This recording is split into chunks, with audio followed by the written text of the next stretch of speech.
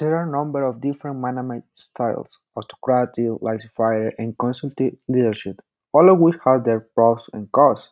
But there is another effective management style you might not be familiar with: persuasive management. What is persuasive management? This one might resemble to the autocratic or authoritarian leadership style in that, at the end of the day, you can that shot.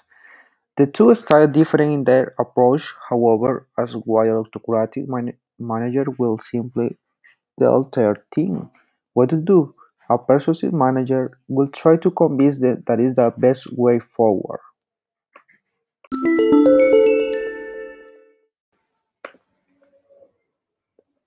When is persuasive management is effective?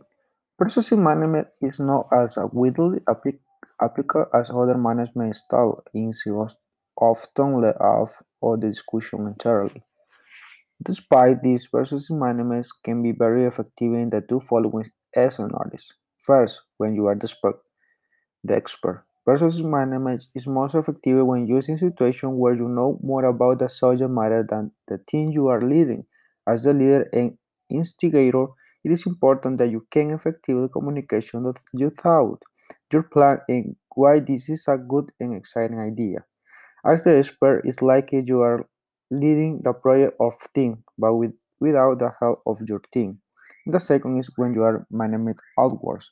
Persuasive management can also be a effective tactic when management upward and experting in your file. You may be called upon to provide your professional insight and opinion, which can be doubting if you don't know what approach is appropriate.